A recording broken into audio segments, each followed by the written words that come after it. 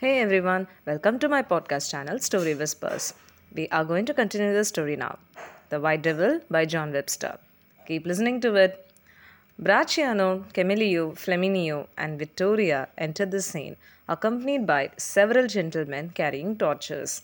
Vittoria greets Bracciano in Rome before departing with her husband Camillo.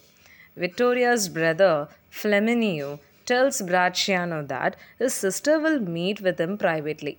Later, Flaminio orders the torch wielding men to leave. Flaminio speaks freely to Bracciano now that the torchbearers have left. He explains that Vittoria is madly in love with him and that a servant, Sanchi the Moor, will assist in this private meeting. He also criticizes feminine coiners, accusing women of using men's desire to their advantage. Bracciano is also interested in Vittoria, so he inquires about the main obstacle, that is, her husband, Camillo. Flaminio dismisses him and states that Camillo has become dispassionate and impotent as a result of syphilis. Flaminio then explains his plan that he asks Bracciano to hide in the closet when Camillo returns so that Flaminio can trick Camillo. Flaminio scoffs at Victoria's husband's expensive attire and lack of wit as the latter enters. Flaminio inquires if Camillo aims to sleep in his wife's bed, and Camillo accepts that he cannot recollect the last time he slept with his wife. Camillo then informs his brother in law about the suspicious activity of Bracciano's intention towards his wife. Flaminio listens patiently before dismissing Camillo's concerns. He tells Camillo that he is wise and was born under fortunate circumstances. However, Camillo claims that being cuckolded has nothing to do with the stars.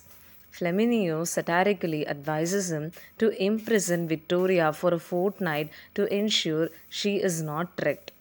When Camillo asks Flaminio for serious advice, he suggests that women are most chaste when they have the most freedom.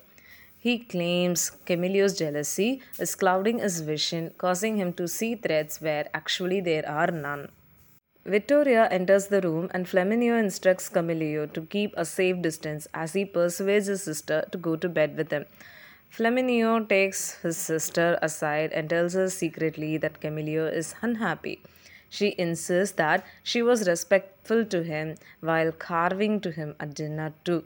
He responds that she didn't need to carve him because it was already regarded as an eunuch as a pun.